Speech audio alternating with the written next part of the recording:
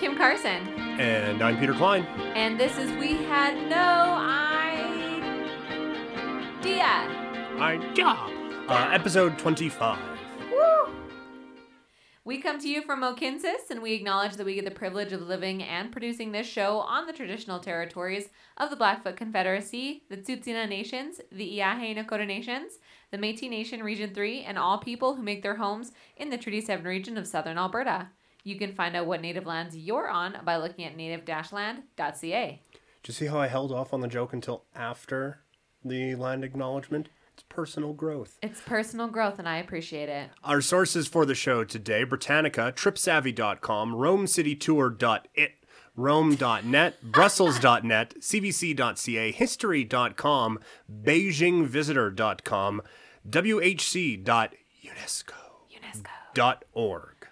.org.blogspot.gov. .org.blogspot would be a thing. We are an official organization, but we cannot afford Squarespace. My favorite thing is to put .blogspot after everything. It's like, yeah. You can email us at wehadnoideapodcast@gmail.com .blogspot. But That's you good. can, seriously, you can email us, just sans the blogspot on Right. that. You can also hit us up on Instagram. We are at We Had No Idea Podcast. And you already know it. We already know it. But here we're going to say it anyways. We're going back to landmarks. Yeah, We're going buddy. crisscross applesauce all over the world, baby. Yes. I will admit with mine, Yes. I picked three that I would like. I was kind of familiar with, Okay. but didn't know the stories behind them, and thought like the last one we did, I would stumble upon a humorous anecdote or something. A lot of them pretty straightforward. I'll be honest. It was they came up with the idea and then they built it. It's Okay. like, oh, okay. So today I will marvel at the efficiency of thought placed into action.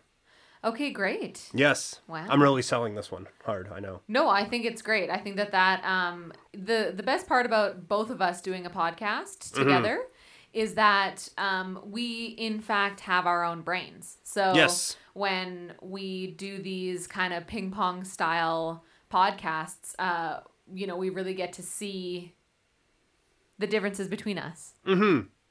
Yes, so if nothing else with mine today, if you're ever wondering, I wonder if there's something interesting behind that. Now you know there isn't, so that'll be nice. We've just crossed that burden off of your list. Oh, fantastic. So thank you for downloading. I can't believe that we're doing we have so many episodes now Yes. that we officially are doing a part 2 on something.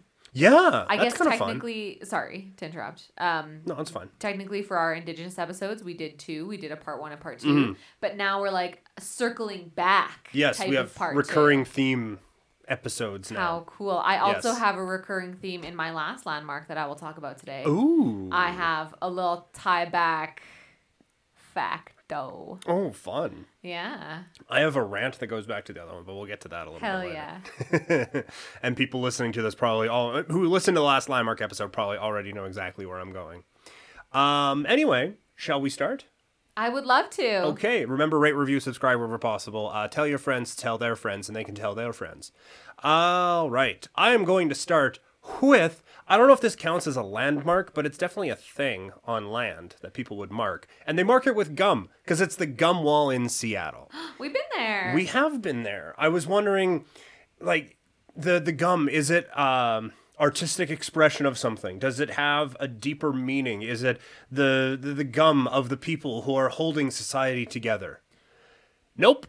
The Seattle Gum Wall has been gathering gum since the early 1990s, when people waiting for shows at the nearby Unexpected Productions would stick gum to the wall and coins to the gum to pass the time. Fun. Humans are so complex. So they were bored. It's not a political stance. It's not a whatever. It's, Although theater workers tried to keep the wall clean when this tradition first started, the number of people who added to it daily overwhelmed the theater's cleaning capabilities. Soon, thousands of pieces of gum had been stuck to the wall, and cleaning efforts were completely abandoned for over 20 years. Fantastic. So one of the major Instagram opportunities in Seattle is entirely based off of fuck it. I love that. You might imagine the gum wall is just a small strip of wall next to a theater entrance, but the gum is stuck to the walls along an alley for more than 50 feet.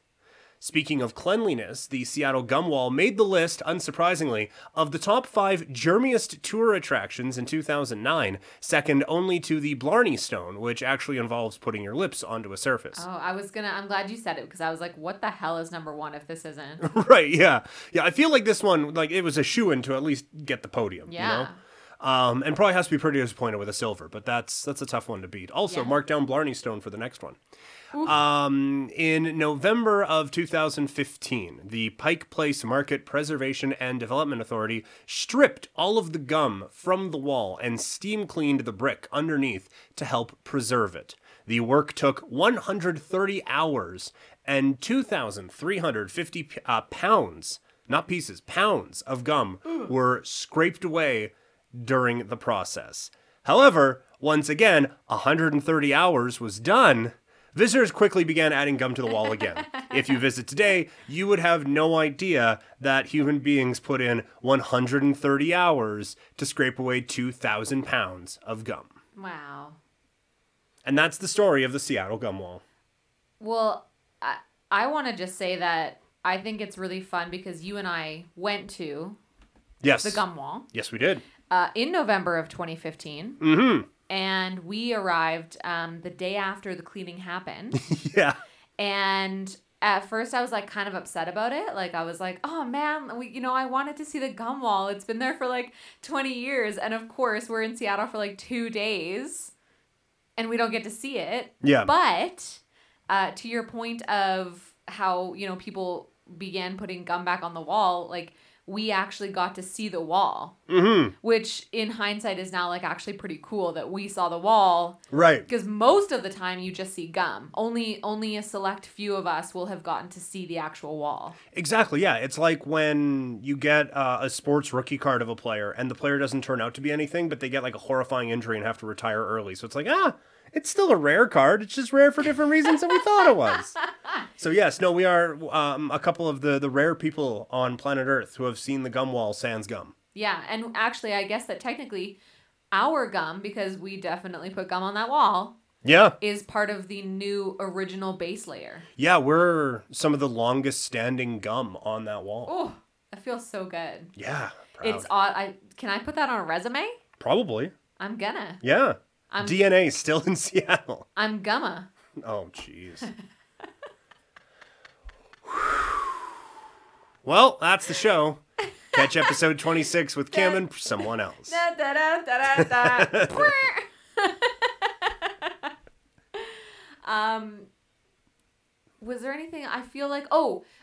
You set off the top of your gum wall little paragraph there that you didn't think that there was anything, like artsy or specific behind the gum wall. Mm-hmm. And I would beg to differ. I think that the gum wall is a very site-specific piece of public art. That's fair. I just thought there was an inspiration behind it instead of just sticking your gum to the wall. It is. It's the curiosity of humankind. Oh, okay. Apparently, there there are sculpture, like little gum sculptures and stuff kind of along as well. I wonder how, I feel like the process of gum on the wall was delayed in the pandemic. It's like a place I don't particularly know if I would want to go in the last 16 months. No, that's probably a fair assessment. Also, like how did they decide who cleaned the gum off the wall? Short straws? Yeah, there isn't obviously it took them 20 years to do it. There isn't a specific committee designed to gum removal. It's probably just like the city of Seattle was like, oh my God, this is not structurally sound. It's too heavy. It's going to rip the floor out of Pike Place. Yeah. It is also funny too that this is so unsanitary. Now let's walk over to the place where they're throwing around dead fish everywhere. Yeah, where they're whipping fish everywhere. Okay, so gonna take a hard left here. Okay. My first landmark is Tiananmen Square. Oh, okay. This is fun because I feel like last time I went kind of super serious and with our Olympic episode, totally. Yes. You were like, here's this really important thing, and I was like, Hi. Yeah, here's where people stood up to racism. And yours is like, well, here's this thing. Here's this thing. But again, both informational. And now we've just reversed it for this one. Here's some shit about Michael Phelps. Because, by the way, mine don't get more serious. This is my no, this is my most serious one. Okay. Yeah. Yeah, that one might have been mine. Okay, well, let's head to China for Tiananmen Square. So All right. it is 400,000 square meters in area. It is easily the largest urban square in the world. During the late Qing dynasty, the Boxer Rebellion caused widespread destruction in Beijing. So this area for Tiananmen Square was cleared out and the square was born, though it did not get to its full size until after the Mao era. The site has been an important crossroads within the city of Beijing. It was named for the nearby Tiananmen, or Gate of Heavenly Peace, and marks the entrance of the so-called Forbidden City. Ooh. The location took on added significance as China shifted from an emperor-led political culture to one that was governed by the Communist Party. So the square was in place during that Qing dynasty that ruled in China from 1600 to 1912, but then China fell under Japanese rule. Enter World War II. After World War II ended, Japan was forced to leave China, and for 4 years, China entered a period of civil war. At the end of that war, in 1949, the Communist Party gained control of most of mainland China. They established the PPC under the leadership of Chairman Mao Zedong. A celebration to honor the occasion was held in Tiananmen Square in October of 1949. More than 1 million Chinese people attended, and this celebration, I know that's a lot of people. Yeah. But again, it's 400,000 square meters, so it can hold Yeah, a there's lot room of for a lot of people. people. Yes. The celebration came to be known as National Day and is still observed annually on that date, with huge events, the biggest of which are in the square. Now, the reason you probably know about Tiananmen Square is because the beginnings of civil unrest and protests began with hunger strikes as calls for more democratic reform in 1989, and student-led protests and demonstrations called for democracy, free speech, and free press in China in June of 1989 is what set things off and led to the Tiananmen Square massacre. Pro-democracy supporters gathered in the square after the death of Hu Yaobang, a former Communist Party leader who had pushed for democratic ideals in Communist China. In mourning for him, students gathered in the square, and over the course of hours, many more supporters gathered.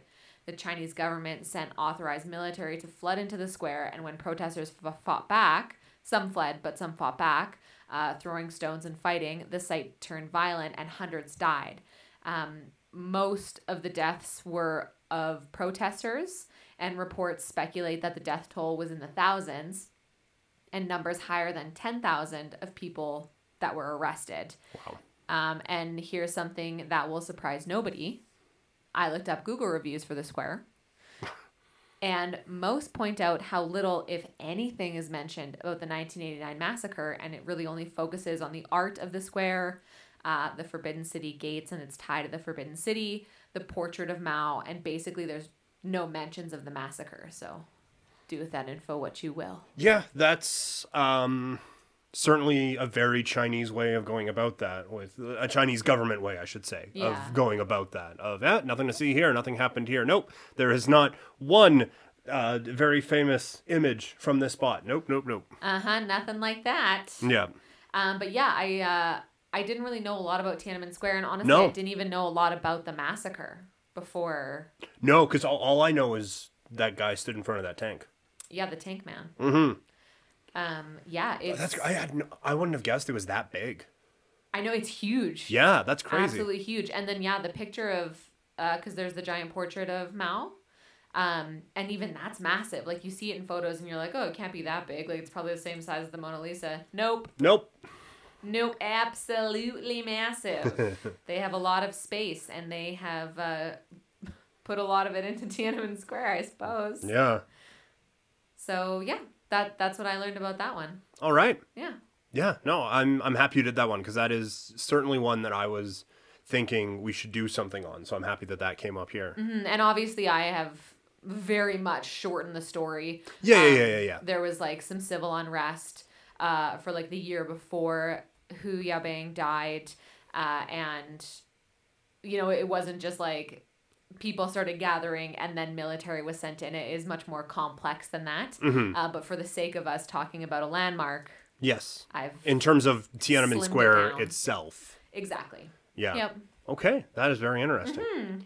All right, my next one is out in Brazil. It is the Christ the Redeemer statue. Cristo. In Portuguese, it is Cristo Redentor. Oh, sorry, I didn't even read that. Yeah, no, it's fine. One of the MMA podcasts that I listened to back in the day, there's the Gracie family who all of their names start with R, but like it's instead of Renzo Gracie, it's Henzo Gracie. And so one of their jokes was like every name that started with an R had like the H sound. So it was like Howdy Honda Housey instead of Rowdy Honda. And so at first I was like, is this Cristo Redentor? I was like, wait, no, that was a stupid MMA bit. Never mind. Redentor? Yeah.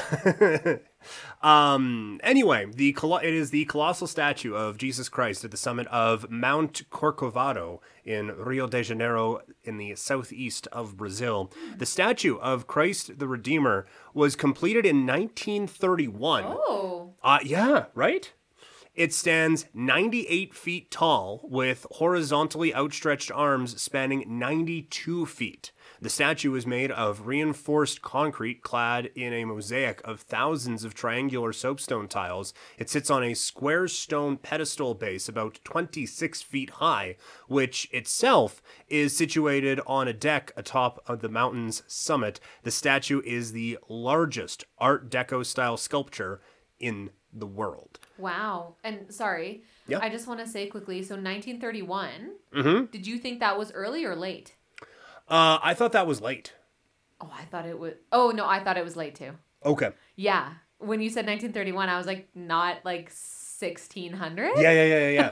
Like, it just seems like one of those things that would just always be there. Yeah. So, how it came to be was actually a bit of a longer process, but not super compared to some of the other ones we've talked about. In the 1850s made-up time frame, the Venetian priest Pedro Maria Boss suggested placing a Christian monument on Mount Corcovado to honor Isabel, Princess Regent of Brazil and daughter of Emperor Pedro II, although the project was never approved. In 1921, the Roman Catholic Archdiocese of Rio de Janeiro proposed that a statue of Christ be built on the 2,310-foot summit, which, because it's fucking huge, would make it visible from anywhere in Rio. Citizens petitioned President at the time to allow the construction of the statue on Mount Corcovado. His name is listed. That's the joke here. Yeah. You want to give that one a go? President Epitácio Pessoa. Yeah, so that guy was like, dope. So permission was granted. Do it. And now, here's the part that I appreciate greatly. Okay. The foundation stone of the base was ceremonially laid on April 4th, 1922 to commemorate the centennial on that day of Brazil's independence from Portugal, although the monument's final design had not been chosen yet. So to recap from our last episode, when the Statue of Liberty was fine except for the base, these guys didn't even know what version of Christ was redeemering.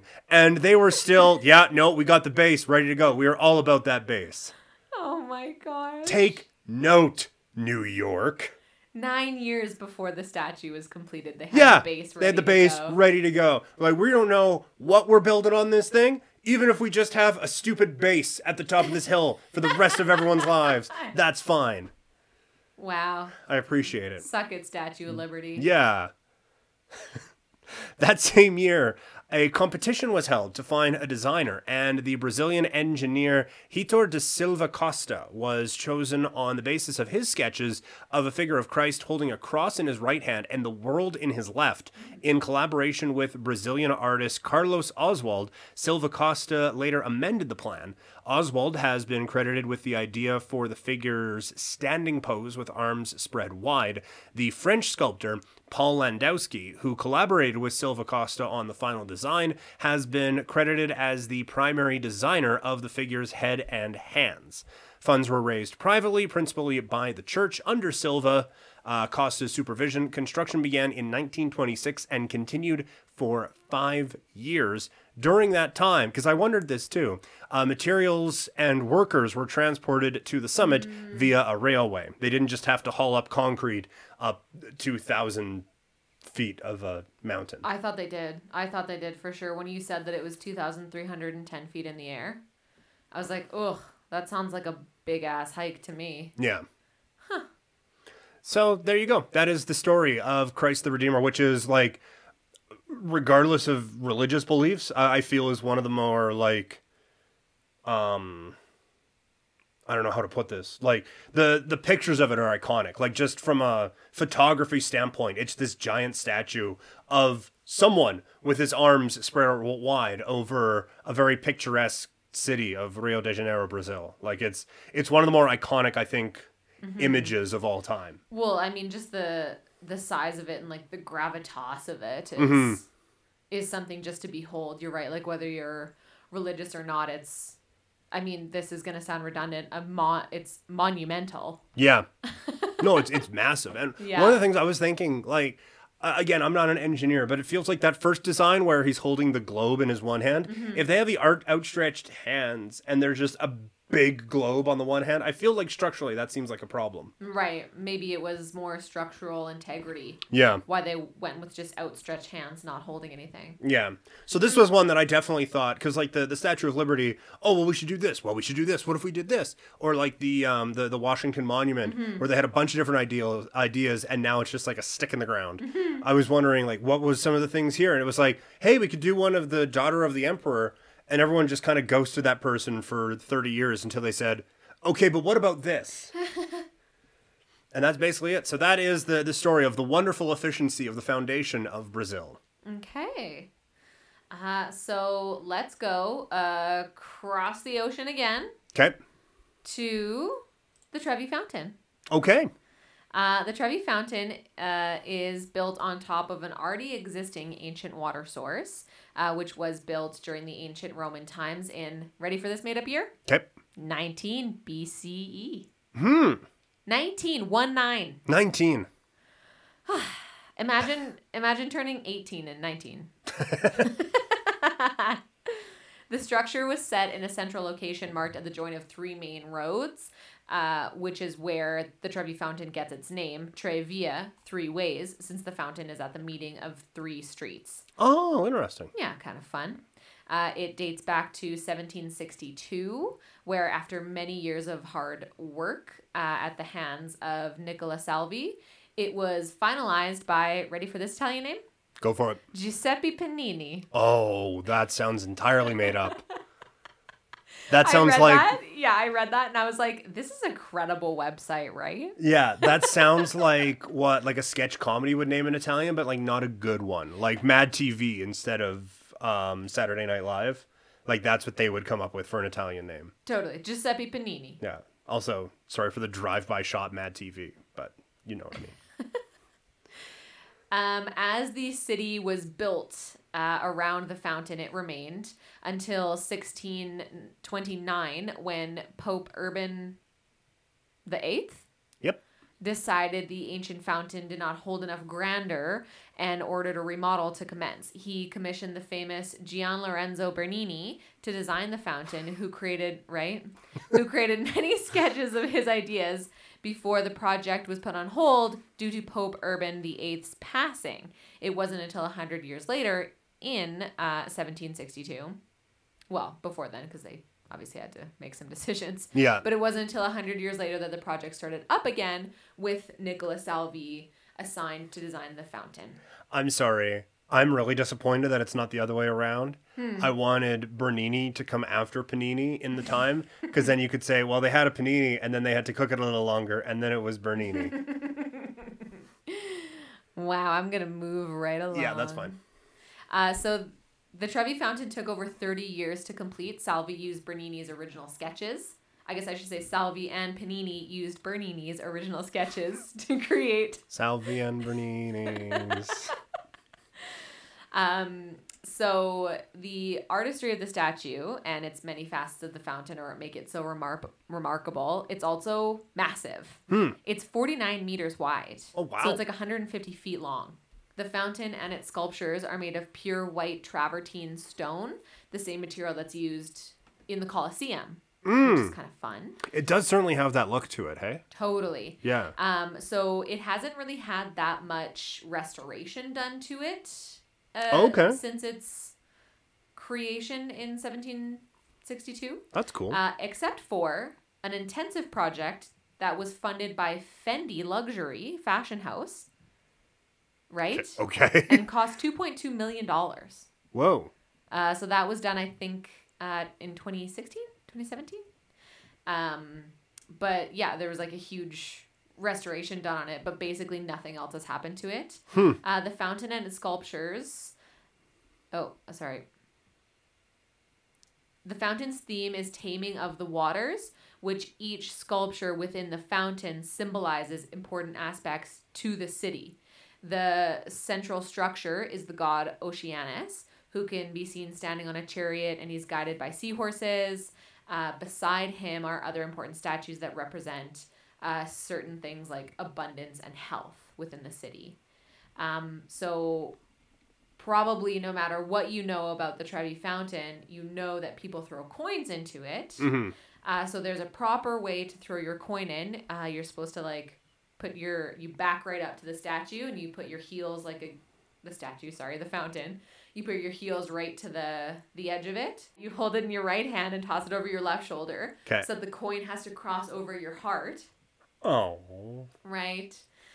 So if you throw a coin in and you do it that way, then you're destined to come back to Rome. If you throw 2 coins in that way, you might live in Rome. And if you do 3 coins that way, you will fall in love in Rome. Aw. Aw, so nice. Cute. Yeah. So I asked myself the question, why did Fendi have to pay for the restoration on the Trevi Fountain when people are literally encouraged to throw multiple coins into it? So about $1.7 million, American, of course, is collected every year from the Trevi Fountain. Okay. And it's given to a Catholic charity that helps the poor and homeless in Rome. Oh, that's nice. That is kind of nice. Yeah. Rome's mayor and her team are looking toward keeping the money so that it could be used to improve the city's infrastructure, but a lot of people are like, no, just keep giving it to charity. Yeah. That's fantastic. Yeah, it is really nice. And I wanted to say, I went to Google reviews. Excellent. It has a 4.7 out of 5. Okay. Out of 279,428 reviews. And we're going to read them all right now. You name me something that has that high of a rating after that many reviews. Ooh, yeah, that's fair. And all of the bad reviews on it are about the tourists. It's like, oh, there's too many people. It was too packed. We were sardines, blah, blah, blah. There's literally no bad review about the fountain itself. And my favorite review comes from Sarah Murphy. I lived out my Lizzie McGuire dream. And then she goes on to say that the fountain is truly magnificent, which of course it is. It's massive and beautiful. Not to like steal thunder or anything. I feel like I'm just adding on here. Sure, please. I just Googled it. Trevi Fountain is the second most reviewed place on Google Maps. What's the first? Masjid Al Haram. It's a mosque in Saudi Arabia. Okay. Oh, wow. Wow. Known as the Great Mosque of Mecca. Oh, wow. Okay, that's cool. Yeah. Huh. Well, you had the second germiest place, and I had the second most reviewed place. Yes. Yeah. That's nice. And now, a fountain of a different kind. Okay. Yours of great tradition. Yes. And architecture. Mine is called Mannequin Piss in Brussels. Now, I know some people have said that maybe we swear a bit too much on these shows. I'm just calling it what it's called, man. It's called Mannequin Piss. The statue's name quite literally means peeing little man. Do you think it's pronounced mannequin piece? as if I didn't Google this to make sure I was pronouncing it right. Okay. Oh, sorry. This is according to Wikipedia. Okay. Sorry. The name Mannequin Piss was first mentioned in archives dating back to 1452. Before that, he was named Petit Julien and was part of a public fountain on the same street corner. The stone statue was replaced by a bronze sculpture in 1619. It is unknown whether the replica resembles the first one, as the original was not preserved. Mannequin Piss was stolen and retrieved several times throughout history. In 1745, which means the people of Brussels have pissed it away several times. In 1745, it was stolen by English soldiers and later found in the city of I had this right. There you go. To thank the helpful people of Gerardsbergen. A replica was gifted to the city.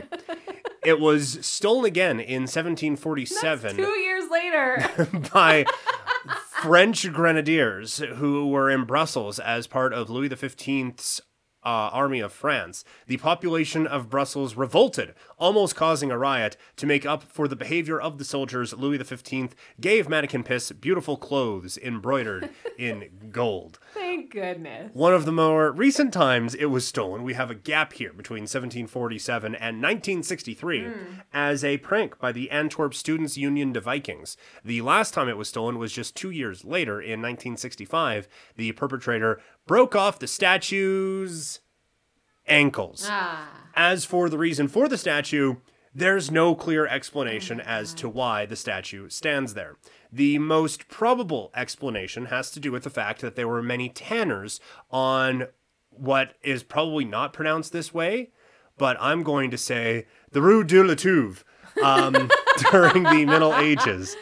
It was not uncommon to let children pee on leather since ammonia in urine helps to make the leather more supple. Of course, there's no way of knowing whether Mannequin Piss was truly a tribute to the tanners. Another popular story is how the boy saved the city of Brussels. The legend goes that Brussels was surrounded by enemies who pretended to retreat, but were actually hiding gunpowder underneath. A little boy named Julian saw the burning fuse and quickly peed on it. Wow. Out of gratitude, the city made a statue in his likeness. One of the more whimsical versions of how the story came to be involves a witch catching a boy peeing on her front door. Furious, she cursed him so he would pee for eternity. Luckily, a man who had seen everything quickly replaced the boy with a statue. In another version, the witch succeeded, not only cursing the lad with forever a full bladder, but also turning him into stone. Which, again, if you believe in such things, kind of sounds like my idea of hell. Burn the witches! You just always have to pee. Yeah. You're just perpetually, for the rest of your life, stuck in a feeling of having to take a piss. It's like one of those where it's like, oh, you know what? Like, I don't wish you, like, ill will. I just wish you a ton of minor inconveniences. Yeah, like I hope you step on Lego. Yeah, I hope that, like, people cross the road in front of your car, but, like, in a way that you can't, like, get in between them. Like, there's always weird pacings of people and you're stuck at a green light or something. Yeah. Yeah, it's like that. Yes. There are two stories in which Mannequin Piss is actually the young Duke Godfrey III of Leuven. In the first one, he ran from his father's castle so he could play with other children in Brussels and was finally found on the famous street corner. The more creative of the two legends, however, the young Duke was tied to an oak tree during battle. When Godfrey was 2 years old, his father died, and two noblemen from the house of Berthoud declared war. Godfrey's guardians asked the Count of Flanders for help. The Count agreed, but his troops were unsure, demanding to see who exactly they were fighting for. To satisfy his army, the infant was shown and taken to battle.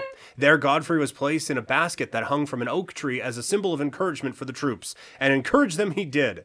Every now and then, little Godfrey stood up and peed on the heads of the enemies. Wow. Godfrey's allies won the battle and celebrated in Brussels, where they planted the oak tree. Legend states that is why the street next to Mannequin Piss is named Rue de Chêne, meaning oak tree. And of course, next to the oak, they erected a statue of the young kid peeing. So, a number of different ways, but none of them actually confirmable in any Right. way. It's a tradition in Brussels to dress the little bronze statue at special occasions. His wardrobe, which contains more than 800 costumes, including the expensive outfits gifted by King Louis XV of France, are kept at the Maison de Roy? Just Roy. Roy? Okay. The first clothes Manneken Pis ever received were gifted by Maximilian II, Emmanuel, Elector of Bavaria, who was the governor of the Austrian Netherlands. Huh. Peeing Boy's wardrobe ranges from Santa's suits to national costumes from countries around the world. One of the recent additions is a red leather Chinese costume presented by the city of Haining, China. On special occasions, brass bands would play here, and Manneken Pis would be hooked up to different flavors of Belgian beer, which poured from his fountain tip and given out to the public. No, why? Oh boy.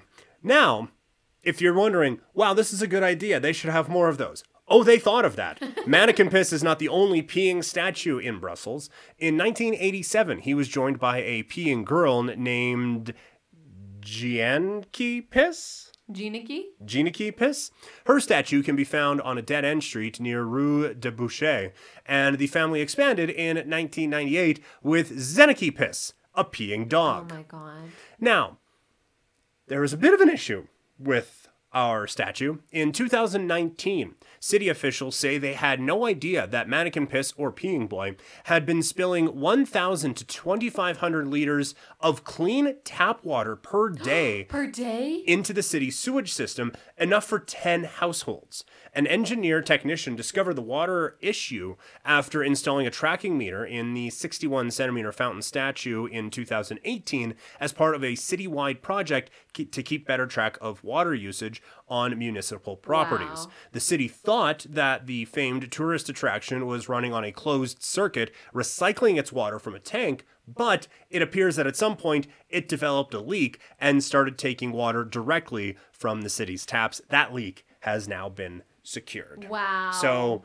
for a little bit, that statue was literally pissing away this town's water. Wow. I've never heard of that. The statue or the... Statue? Yeah. Never heard of it. I've seen, like...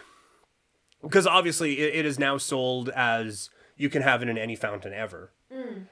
So I've seen it before, but I've never been to Brussels, but I didn't know exactly where it came from. So I was pretty happy to find that one.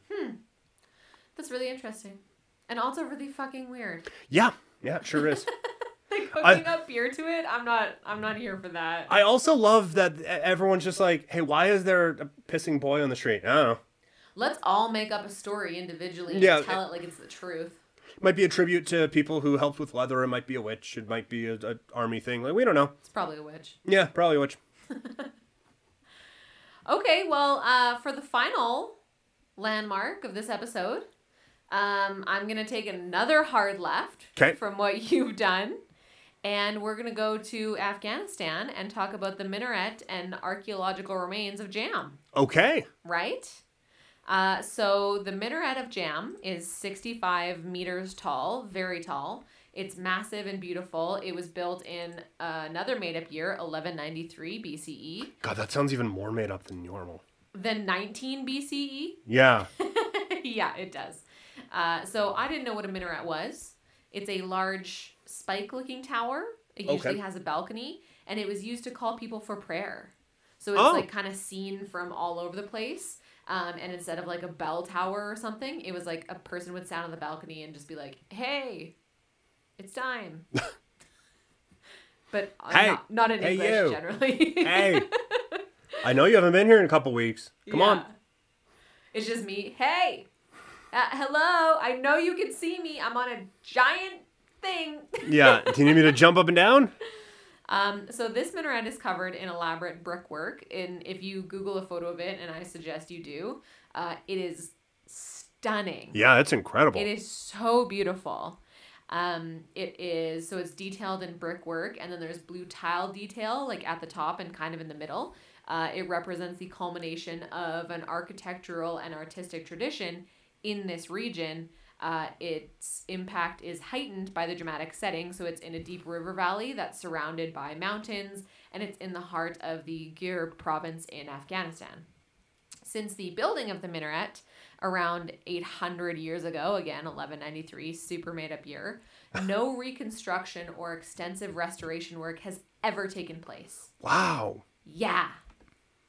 The archaeological vestiges were surveyed and recorded in 1957 when the remains were first discovered by archaeologists. Subsequent surveys and studies have led only to simple precautionary like stabilization measures to the base, filling in some there was a lot of looting and robbery that went on. So a lot of the archaeological digs, and I guess there haven't been a lot of archaeological digs, I should say that, are basically just trying to fill in the robber holes that are around this. Huh. There has been some surveys done, but yeah, mostly looting. In the surveys, they found that there was Arabic and Hebrew inscriptions found on stones near the minaret, which lead researchers to believe that Muslim and Jewish people lived here in peace at some point. Most archaeological digs have been canceled before they even began because of political climates in Afghanistan. I feel like because of the political climate in Afghanistan, that having something that's lasted that long is kind of even more impressive. You want to hear something even more fucking impressive to go along with your point? Yes, I do. Genghis Khan, Okay. who destroyed everything in his path, was there. Whoa. It was an area that he and his army went into. Some scholars hypothesize that the Minaret of Jam was spared mainly because of its purpose and value as a watchtower to Genghis Khan. Interesting. Yeah. So whatever the reason for them saving it, it is clear that the residents that used to live there were killed or forced to abandon their city. What still is unknown is whether the exile occurred gradually or if it was a sudden period of catastrophe. So if it was Genghis Khan coming in, or if it was, flooding or earthquakes. There's a lot of natural things that happen in this area. And so the fact that it's still standing is a wonder. So for hundreds of years, Jam remained hidden because, again, it's in this mountainous area. Mm-hmm. It was rediscovered by members of the Afghan Boundary Commission in 1886. But like I just said, nature was kind of a dick in preserving this site. So it's near the Hari Rud Fault, which makes it prone to earthquakes. It's also nearby rivers that flood the valley. So according to historians, the area was inundated by flash floods that covered all of the abandoned houses of the people that used to live around this minaret. Okay. Geological evidence uncovered by archaeologists also suggests that this was the case, though there is some uncertainty about the number of times that the ancient city was flooded. How wild is that? That is crazy. Yeah, I had no idea about this. Yeah, me neither. I had to Google what a minaret was. I did not know. No. But yeah, it's absolutely beautiful. Yeah. And it's stunning. It's stunning. And like I just said, the political climate in Afghanistan makes it hard to survey, and it is on the UNESCO World Heritage Sites danger list as somewhere that desperately needs work. But we can't get into it. Yeah. So, wow. Yeah, that's crazy. Super crazy. So actually, I think I had a story here that in 2016, there was some of that stabilization work was done to it. Oh, that's good. Yeah. So fairly recently, yeah, there was some work done to it, the very minimal work. Nothing has ever been done to the outside of it though. So just stabilization of the base. And everything that's left on the outside is from 1193. That's crazy. That's crazy.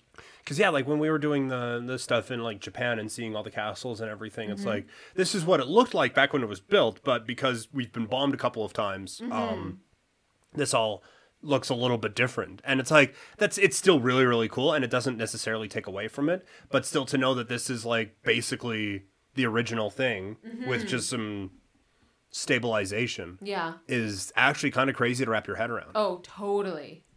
Totally. And it's not small either. This is No, massive. it's giant. Yeah. Yeah, just wild, right? Yeah. Very cool. Very beautiful. And very, like, rich in culture and history. And it's just, it's pretty sad that, you know, you can't go see it. There's not, like, a lot really known about it. There hasn't been too much archaeology done of it. Yeah. Yeah. Wow. But crazy, right? Super crazy. Yeah. Yeah. Good one to end on today. Hey, thanks. Yeah. Maybe we should have ended on mannequin piss, but No, here we no, are no, anyways. that's fine. No, this was a good one to end on, and again, one that fits the show because I had no idea. Mm-hmm. But that was my tie-in. Is that Genghis Khan was there? Yeah, and again, like to survive the current political climate there, and also the guy who was known for wrecking shit. Yeah. To not wreck that particular thing, and you can see, like, yeah, it probably served as a pretty good watchtower for them. Yeah. Yeah. So no, that's really interesting, and yeah, a nice tie-in to close things out. Yeah. So thank you for listening. We appreciate you coming back week after week. We love doing these, and I learned about 6 landmarks in this episode because I didn't really know anything about any of these. Yeah, I'm pretty well the same way. I knew about the gum wall, but only that it existed. I guess, yeah. But I only now know that I know about the gum wall because I now know that there was nothing really to know about the gum wall. So you're welcome for that. You knew everything there was to know. Right, exactly. Yes. That will not be the case next week as we talk about Northern Ireland. Ooh. This is one that, again, I'm going to have to do a lot of research on because I don't know. I don't know anything, really, about Northern Ireland. But I do know that when someone on the greatest day of her life comes up to you and sternly tells you that you need to do Northern Ireland, you do Northern Ireland. And that was the case at my sister's wedding. So from request of the recent bride, we are doing Northern Ireland next week. Yes. So thank you for that suggestion, Rachel. Really appreciate it. Can't Suggestion's wait a nice way of to- putting that, yeah. Suggestion, forceful, coercion, Right. stern talking. Did she grab your ear? No, not quite. short no. of it. Yeah. You better do this. Yeah. How dare you say you're running out of topics?